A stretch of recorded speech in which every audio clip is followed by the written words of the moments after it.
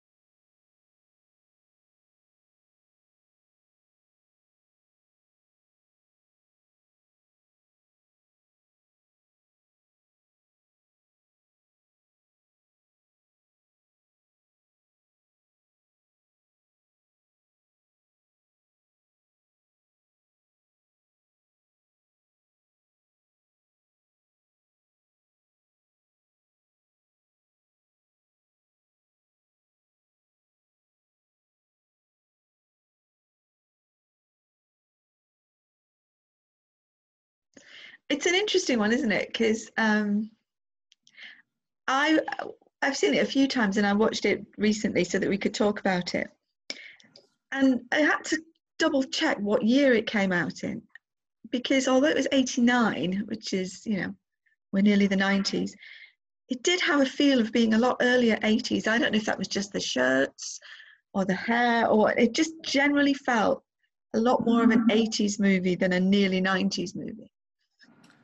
And to that point, Marie, I think that's part of the beauty of this film that makes it timeless. I don't think, I didn't feel the same way. Other than the fact when you're on the streets and you see the different makes and models of cars, if you took those scenes out, he is, after all, he and his wife are products of the 60s. They're hippies, and they've got the Volkswagen Beetle bus. And what nostalgic person doesn't? I've got a friend who's almost 50 who drives one of those around town. And so, it's at least on this side of the pond, it's part of Americana. So I don't think that. I certainly understand what you're saying, but I felt that this was timeless regardless. And I think that's what makes this film, one of the things that makes this film stand up. Yeah, I know what you mean. I think, I don't know if it's for me that Costner is so much associated with that particular time that I just was transported back to the mid-80s with that. And I think that's perhaps as much him and his image or status as anything else. I was going to say, certainly this was one of those films on his meteoric rise to fame, and fits into those years of all Kevin Costner films, I think. But to that point, I don't think there's an American actor of that generation that is as athletic and can play the roles as believably as Costner. I think he's the only choice. I think he is really the glue that puts this picture in motion. And I would be remiss if I didn't tell our viewing audience or our audio audience about how much you love baseball. And I'd like to take a little bit of credit of that. So I was very warm-hearted that you were willing to go along on this ride to indulge my passion for baseball, my love of the game. And I figured you would at least enjoy that part of it. Oh, yeah. No, you get all the baseball, credit. But baseball really kind of sort of takes a back seat to the story. This is a father and son picture. And I think that's kind of what resonated with me so much, is that, my experience, I'm sure you could ask my brothers the same, and probably lots and lots of males across the world, about a strained relationship with a father that if you had to take back in a do-over, this certainly would be a pretty phenomenal way to have that experience. Yeah. Which is the central core of the story, although it unfolds in these wonderful layers that Costner's character has to discover in the most unusual of ways, I might add. Yes, it is. No, I agree. It's there are one or two, but it's quite idiosyncratic in a way. I mean, you could be unkind and say it doesn't quite know whether it's trying to be a family story or a fairy story or a fantasy tale or a bit magical, or if it turns out that I don't think it quite made up its mind which way it wanted to go. I don't think that's to do with me loving baseball but not understanding all the ins and outs. I think it was more to do with the film not making its mind up. Or is this my lack of imagination, which I know I've been accused of having before. And I'll point that out as well here. I think, if you were coming to this as thinking this is a baseball film, it's a film about baseball. It's not. No, it's not. Agreed. Let's face that that's not. But I think the imagination takes over on a lot of levels. I mean, what farmer in his or her right mind is going to tear up the crop that feeds the family to build a baseball field because he hears a voice while he's out in the field tells him, build it and he will come. Or they will come, and it's if you build it, they will come. Okay. In that regard, I'm going to run out to my backyard and start building some kind of circus, because I know in these trying times, people want a good laugh, and they're willing to pay for it. So if I build a circus in my backyard, would you come across the pond and see it? But who knows? The voice speaks to him multiple times on many levels, and it's, like a good puzzle, has to be put together and solved. And with the help of some colorful characters and some great actors, including what would turn out to be the last role of the great screen legend from a previous era, Burt Lancaster. Oh, I hadn't clocked that was his last role. Yeah, that was his last one. That's a nice way to go then. Yeah. And walking out into the cornfield. That's really nice. His character was one of the intriguing ones, actually, that had me a little bit confused. Maybe we'll get to that a bit later on. I think Ray Liotta is an incredibly odd piece of casting. I couldn't agree with you more. It scares me a bit anyway, and he dialed that right back in, apart from the one time when he actually laughs. And when he laughs, it really is scary. I would run a mile if I ever saw him. So I just think that was a really strange piece of casting. Is that just me? Do you? No, I agree with you on that point 100%. And in fact, I remember as a kid seeing this for the first time and thinking, oh, why him? He's not Shoeless Joe Jackson. And of course, being a baseball fan, I know, and for those out there that are, Shoeless Joe Jackson was, statistically speaking, one of the best offensive players to ever play the game. But in the 1919 World Series, he and several of his teammates, I believe there were 8 others, I think it was the Chicago 9. Anyway, they were accused of fixing the World Series and losing. Dispute between players and ownership. The ownership seemed like they were being quite greedy and cutting the players out of the spoils of the victories. And so they fixed the series and lost to the Cincinnati Reds. And Shoeless Joe was part of that. Some play on the fact that he was illiterate and had a change of heart and still put up phenomenal numbers in the World Series. But there is a trial. A commissioner of baseball is established, and he and his guilty teammates are banned from professional baseball for life. And at the end of his career, he had the 3rd highest, and still to this day has the 3rd highest career batting average of anybody that's ever played the game for longer than 10 years. So in terms of the echelon of great baseball players, he would certainly, I think, be in the conversation. One of my favorites, Ted Williams, always said that Shoeless Joe Jackson was the best hitter he had ever seen. Wow. So in that regard, this is huge. But you bring that up, and it's kind of interesting. He's one of the topics of conversation in the extras feature on the anniversary edition of the DVD. Okay. And some people who are critical, baseball movie types. Shoeless Joe Jackson threw right-handed and batted left-handed. And Ray Liotta hits right-handed and throws left-handed. So that was something in the film, and the producers talked about how much hate mail they got from people that were like, you got Shoeless Joe Jackson wrong. But they were excited to have cast Ray Liotta, and I'm going to have to throw myself into that. Like, I think this was a miscast. And, yeah, I'll even be petty enough to agree you should have had Shoeless Joe Jackson hitting from the left side of the plate, because that is the sweetness of his swing. Yeah. And then throw from the right. But, I'm in complete agreement. That was a long way to get to. I'm in complete agreement with you about he was just a bit odd and eerie at the same time. And I don't know, maybe because we're dealing with some fiction and ghosts, that they had to have kind of a mean lurking ghost. I don't know. I always found that troubling choice. Do we know, because I don't, obviously. I'd heard the name. I didn't know about the scandal until the film explained it to me. How clever that he has a young daughter that he has to explain everything to, so that people like me also get to learn the things that we don't understand. But I didn't know whether he was known, and it sounds like you just said he is. He was known before the scandal for being one of the best of his era, in fact, best ever. But do we know anything about him as a character? Was he a bit strange and abrasive?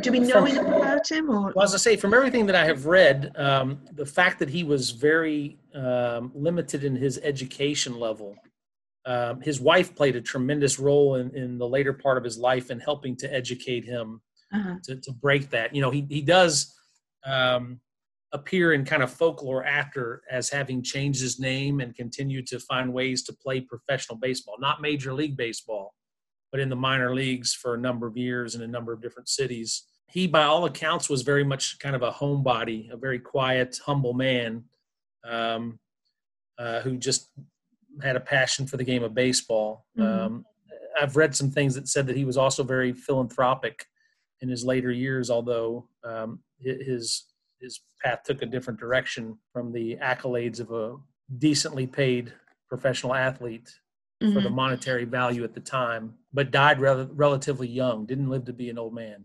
Okay. Yep. And so that character is a real character, but Lancaster's character is also a real character. He is, yeah. And there's a great story. Again, this goes to the extras features, which you're not going to, but the scene in which Kevin Costner, who's joined at that point in the story by James Earl Jones, whose character is Terrence Mann, Horseman. Terrence Mann. Terrence Mann, yes. The writer and political activist from the 60s. They go to Minnesota, Moonlight Graham's hometown, to inquire about him, and they discover that he's dead. And in the movie, they tell you about this, right? And they go to the newspaper, and there's a very classy elderly woman that reads the obituary. Yes, yeah.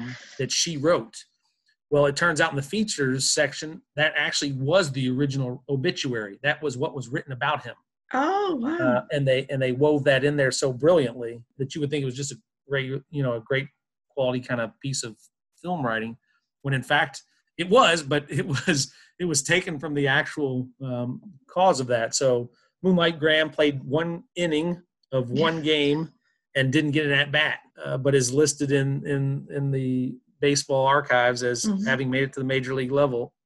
He chooses a life of medicine because he's demoted. At the end of the season, it was a late season call-up. He's just playing in mop-up games towards the end of the year that don't count because his team's been eliminated. And then he's gotten word at the end of that season they're sending him back to the minors. And he didn't want to go through the minor league experience again, which was a lot less paying in those days. And so he went back to school and became a doctor in a small town in Minnesota. And, you know, as we've probably heard before, how those types of individuals touch so many lives. Made me think of a movie called Doc Hollywood. I don't know if you ever remember that one. Michael J. Fox, Woody Harrelson's in there. This big wig plastic surgeon doctor. I know that's a movie we could talk about another time, although I don't think it ever nominated for the best picture, but it's a warm place in my heart. You know, those little feel-good stories of somebody who has affected their community in such a tremendous way, which was, I thought, just a nice piece of the story. And then, you know, as he comes to this field of dreams and has a moment with Costner's daughter, it kind of was a nice segue to show how that choice could have been made. Yeah, how the real life guy sorted out his priorities and decided how he wanted to make a difference. Yeah. And so that leaves us with the Terrence Mann character as the other one who's picked up along the way. And actually, he's not a real character, but is a replacement character because the real character they wanted to use kicked up a stink and said he would sue the arse off them if they actually used his name in the film. I wasn't aware about that. So originally it's J.D. Salinger, and The Rye is the book that we're talking about. One of my all-time favorites. And he got in touch with him and said he heard that this was happening, and he said, if you use my name in your goddamn film, you know, they'll be held to pay. So they decided that, and they couldn't, you know, not buy him, but pay him to use his name. He refused all of that. So they created this other character instead who I guess embodied, because I mean, Salinger was known to be a recluse and would not have participated anyway. So by having, and James Earl Jones is just, he's great. Anyway, you could watch him in any, you know, to have. I could listen to him read the phone book. You thought maybe our next podcast is 6 Degrees of Darth Vader. Yeah. and we use James Earl Jones as that central glue that ties all of our choices together. You know, he's such a magnificent, I think, underappreciated American actor. just so good. Another great baseball film, The Sandlot. I knew I was going to get another one in here. Oh, right. No, I've not He has seen a it. pivotal role in that. But I guess if anything, he is one of the two kind of initial opposition forces to this story progressing, which adds for the drama that's needed to make this film work. Yeah. And I like the way he goes from the grumpy old man to, the benevolent grandpa kind of figure towards the end. I like that. It did make me realize, though, that I think one of the things I just struggled with throughout was where it couldn't decide what it was going to be. And I think had all of the characters that they'd met along the way not been actual characters, had they all been fictitious, I might have been less puzzled by it. Because when you're dealing with actual people and things that actually happened in a fantasy way, where a man builds a diamond in the middle of his farm because he hears a voice. I think you've missed something. Go on. And that is the strained and disconnected and unfinished relationship between Costner and his father. Because his father loved baseball, taught him the game like so many fathers do their sons, and he's sharing that with his young daughter. But his father loved Shoeless Joe Jackson. So there's connection number one. In the 60s, when he's off to college and meets the woman who eventually becomes his wife, his father never gets to meet her because they had a falling out over political ideology in the 60s. But his father always loved the writings of Mann, Terrence Mann, played by James Earl Jones. So there's that connective tissue. And the one moment where his father had played some minor league ball but never made it to the major leagues, and then comes back after the war and, like so many people, just goes to work in a job that he had to take to feed and provide for a family. He stepped away from the game that he loved so much because of his love for his family that becomes kind of sort of unappreciated. And that's the Doc Moonlight Graham character. So there's always the connection to the father and son through these real people whom, for all intents and purposes, they'd never met. Yeah. But they had a connection to through, the lens of a wider worldwide audience. So I think they were brilliantly woven in there, and each of those characters' choices helped shape what will, in the end, I don't know if we're allowed to give spoilers, but in the end have that pivotal moment where his father comes out of the corn patch and he has that shared moment with him. Hey, Dad? You want to have a catch? Yeah. I think that's part of the brilliance of it. Okay.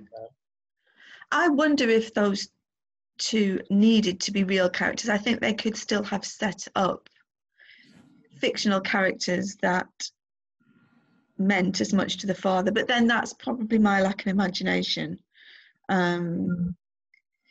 Because the one bit that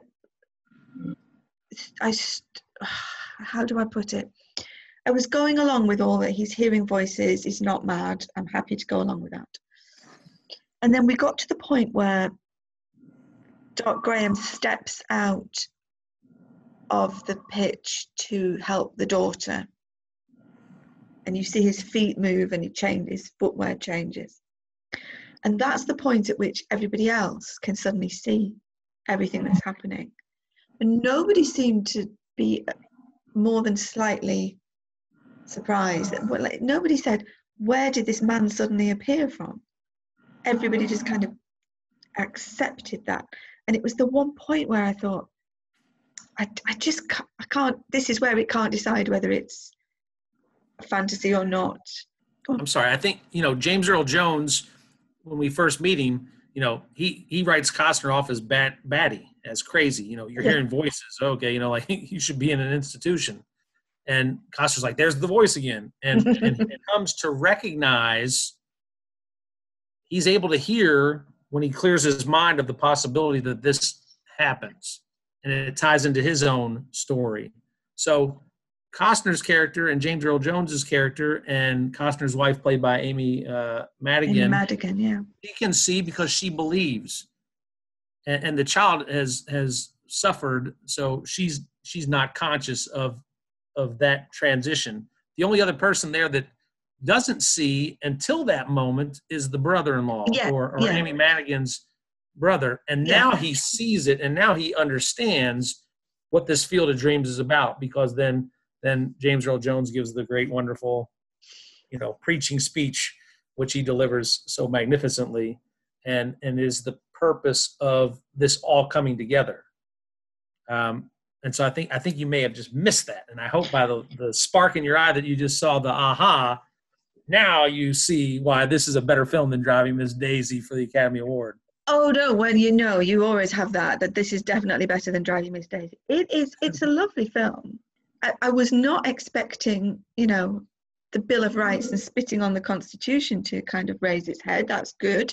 Then again, from 60s hippies, maybe we should have. And I do love the way that she just decided, I just halted the spread of neo-fascism in America. She said, go girl, maybe we could invite you back and we could have another go. Right? See, another example of the timelessness of this film. Why it's so important. It is a film full of heart. I will say that for it.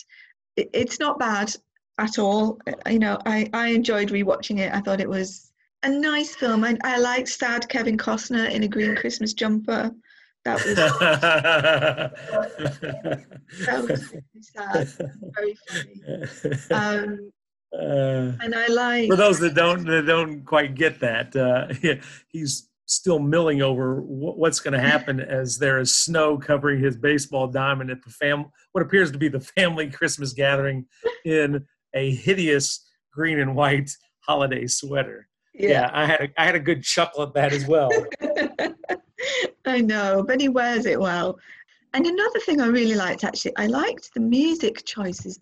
They actually chose some songs, like, he was explaining what was happening, and What a Day for a Daydream was playing in the background. And then when he goes to the store to buy whatever he needs, and Crazy is playing in the background. And I like those little choices, but I also like the score, James Horner's score that he wrote. I really did think it was lovely. That kind of fantasy, magical, just, really lovely music that kind of just dragged it all together. And I'm glad that you brought that up, because that could be an easily overlooked piece of the brilliance of this film. And I had it in my notes, but you beat me to the punch. It was very clever. When they're on the road, they had some great road tunes that you could just imagine putting the old cassette tape back in the day. Yeah. Or the 8-track, I guess, technically, or CD now, or not even CD now. Now I'm showing my age. Stream it, but a perfect choice for a road trip soundtrack. Yeah, it was great. That's right.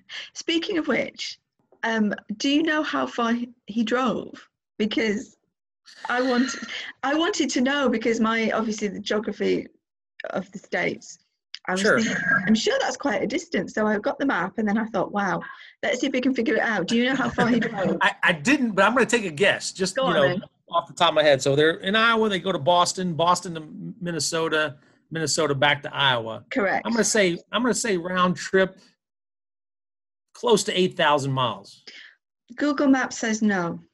Google Maps that's probably like 4. So I this is what I tracked. I tracked Dyersville to Fenway Park, to Chisholm, Minnesota, back to Dyersville. Okay. And it was 3,139. Math never was my greatest subject. And it says Google Maps will tell you it takes 48 hours. Well, yes, but that's obviously not, non-stop. So. Well, but they did switch driving. James Earl Jones drove for a bit while Costner slept, and vice versa. So they did. Certainly doable, but it did seem like he was away a little bit longer. A couple other little side tidbits, if I may. So I don't know how much you're aware of Ben Affleck and Matt Damon. Oh, yes. Their love of baseball. They were extras. They were extras in their hometown Fenway Park in this film. So I challenge you the next time you watch it to pause it and try to pick them out of the crowd. I know where they were seated because I'd read an interview where they talked about where they were in proximity to that. So take a look at that. I And will. second, and not to be overlooked, but this film won the Japanese Academy Award for Best Picture that day. And I know how much the Japanese love the game of baseball. They do. So the Japanese Academy gets a little shout out from me for being right in their choice, where the American Academy Awards missed this one. Brilliant. Oh, I'll definitely go back and look out, because I know they're mad baseball freaks, those two, aren't they? Yeah. So- Unfortunately for the wrong team, but Well, still quality artists, and I'll challenge them any day to a good old fashioned Yankee Red Sox rivalry game. and while you've probably still got the data in front of you, the cinematography, can you see who is the DP on that? Because Yes, so John Lindley, who also did another, in my opinion, brilliant film, Pleasantville. yeah, About race in America, which how appropriate of a timely conversation piece. But John Lindley, beautifully shot film. Fantastic job, I think. I mean, he had beauty to play with, obviously, the wide open spaces and everything, but really just absolutely gorgeous. They must have just filmed like 20 minutes a day for weeks and weeks and weeks just to get those few minutes of beautiful lighting. It's gorgeous. And there's some talk on the extras about that as well. So is that right? Definitely want to get your hands on a copy of the extras disc on this one. I will do. I mean, one of the other things I really like about it, I quite liked the denim shirt, tie, and brown leather jacket combo. Costner wears it well. But it feels like he was born in that outfit. If I think of him, that's kind of how I think of him, wearing that. Fair enough. It's a film that kind of says, baseball is better than fascism. Doctors are better than baseball, and family is better than that. And it kind of gives you all these things and says, right, this is the order. This is how your life should be. These are the priorities. And fascism is at the bottom. Interesting. I took away from it that it talks about baseball is that connective tissue. When all hope is lost, when all is wrong in America, baseball is that thing that we can come back to, and fathers and sons and mothers and daughters and families can go out to the ballpark and have a great time together enjoying a kid's game. Yeah. And puts it kind of all in perspective. I think it does have, that's not to say that a non-American audience wouldn't understand it, but I think it definitely is a lot more rooted in your culture. And we have other things, maybe football, maybe soccer, beg your pardon, soccer. My language is football. We would have different things. But yes, I can see where you're going with that. And I can see why it's a popular film. And yeah, completely agree with you. It was a much better choice than Driving Miss Daisy. But can I put that on the board? Yeah, you can. But nice. But here it comes. Because I think we do have to consider what else was nominated, as we normally do. This is true. I'm sorry, I overlooked that. No, that's okay, because it works quite nicely now. So as we said, Driving Miss Daisy won. Field of Dreams was nominated, as was My Left Foot, which obviously didn't win, but the actor award went to Daniel Day-Lewis for that. Deservingly so. Brilliant performance. One on the 4th of July, which, that was the period where Oliver Stone was doing an awful lot of stuff, that he was kind of in his peak probably. And I know that film now and then had its, I don't know if detractors is the word, but it certainly caused a lot of discussion then and now, but perhaps for different reasons. And then Dead Poets Society. And I think if you're going to put my feet to the flames, I would choose Dead Poets Society this year, even though it in itself can be a bit schmaltzy. And as a former teacher, there are things about it that I just think that I can't watch it. But I would pick Dead Poets Society. What about you? I think it would have been a coin toss between Field of Dreams and Dead Poets Society. Okay. You know, if you look at the performances in each of these films, and then put those performances into the collective total, I think all of these films were in and of themselves brilliant films. From a personal preference, I think I probably would have had Driving Miss Daisy about fourth on that list of 5, maybe even third. Mm-hmm. You know, I go back and forth between that and Born on the 4th of July in terms of where I would rank these, but certainly Field of Dreams, Dead Poets Society. If I could use a horse racing term, this would be a dead heat for me. Yeah, because I think Robin Williams' performance was the performance of a lifetime. I know that you can only take so much of him, and he will win an award much later on, ironically enough, in a Ben Affleck, Matt Damon film, Good Will Hunting. But that's what I was going to. The brilliance of that performance was noteworthy, which made that picture. And without Robin Williams, Dead Poets Society is not on the list. So that's why I'd give a slight edge to Field of Dreams. Right. Yeah, I like Robin Williams in Good Will Hunting, actually. I do like that as a film, and I like him in it a lot. I don't dislike him. I just I don't really know how to, I don't have the love of him that I think I admire Robin Williams as a performer rather than love him as a performer. Let's say that. So we're in agreement. We're in agreement that this is a better choice than Driving Miss Daisy. Yeah. Yes. Which, I mean, it didn't get any acting nominations, and Driving Miss Daisy did. In fact, Jessica Tandy won. She did. And Morgan Freeman was nominated.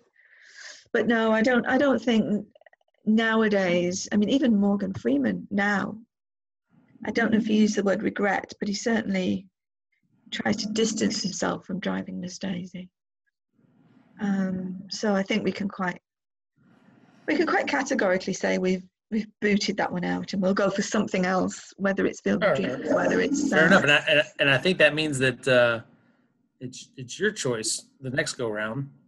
It is my choice the next go round, and we have had a few discussions, and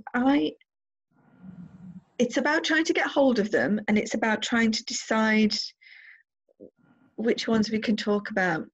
So we're still arguing about what we're going to go for. So I don't want to impose. We'll leave our audience waiting. Yeah, we will let you know on Twitter what our next choice is going to be in the coming episode. Hopefully we'll have a good one for you. It's not for want of ideas, it's for being able to get hold of them. So it was great. I'm really glad that I got to watch that again, and it does make me want to see live baseball, but don't know when that's going to happen. That's 2 of us. Yeah. Well, hopefully we'll see. We don't even get it on TV much, or not on the channels that I have. So I guess if I paid for a channel, I could watch it, but then it would be on at some ridiculous time in the middle of the night. Right. It's not worth it really, but hopefully it'll happen again. So let's wind up. Thank you, Dan, for suggesting that and for chatting with me about it. Yeah, Marie, thanks for indulging me. Not at all. I'm going to find my Louisville Slugger now and relive my baseball memories. Thanks for listening, everybody. If you want to get in touch, I'm on Twitter at ReezyPie, also letterboxed using the same name. Check out other podcasts and writings over at themovieaisle.com, and join us next time when we've worked out what we're going to talk about, and we'll have another discussion about a film that should have won an Oscar. See you next time. Bye-bye. Bye, Marie. Thank you all.